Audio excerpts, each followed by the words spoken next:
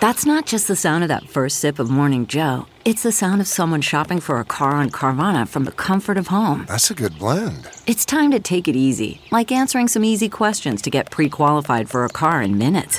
Talk about starting the morning right. Just like customizing your terms so your car fits your budget.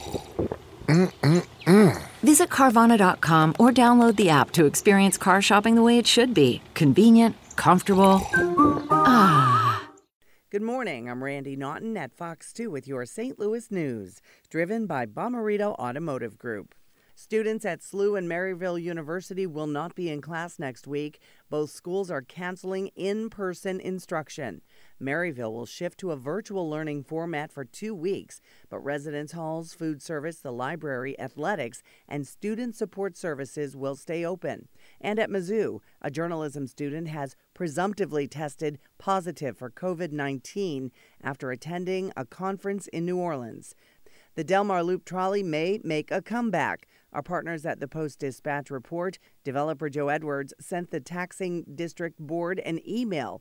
He says a plan is being fine-tuned to ask the Loop Trolley Company to resume 4-day-a-week operation this April.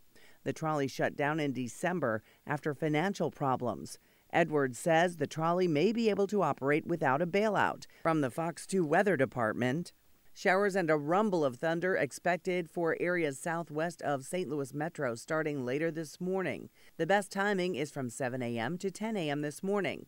Clouds will be breaking up this afternoon with southwesterly winds. This means highs back into the low 60s. Highs on Thursday will be back towards 70 with afternoon scattered storms developing from the north. Why?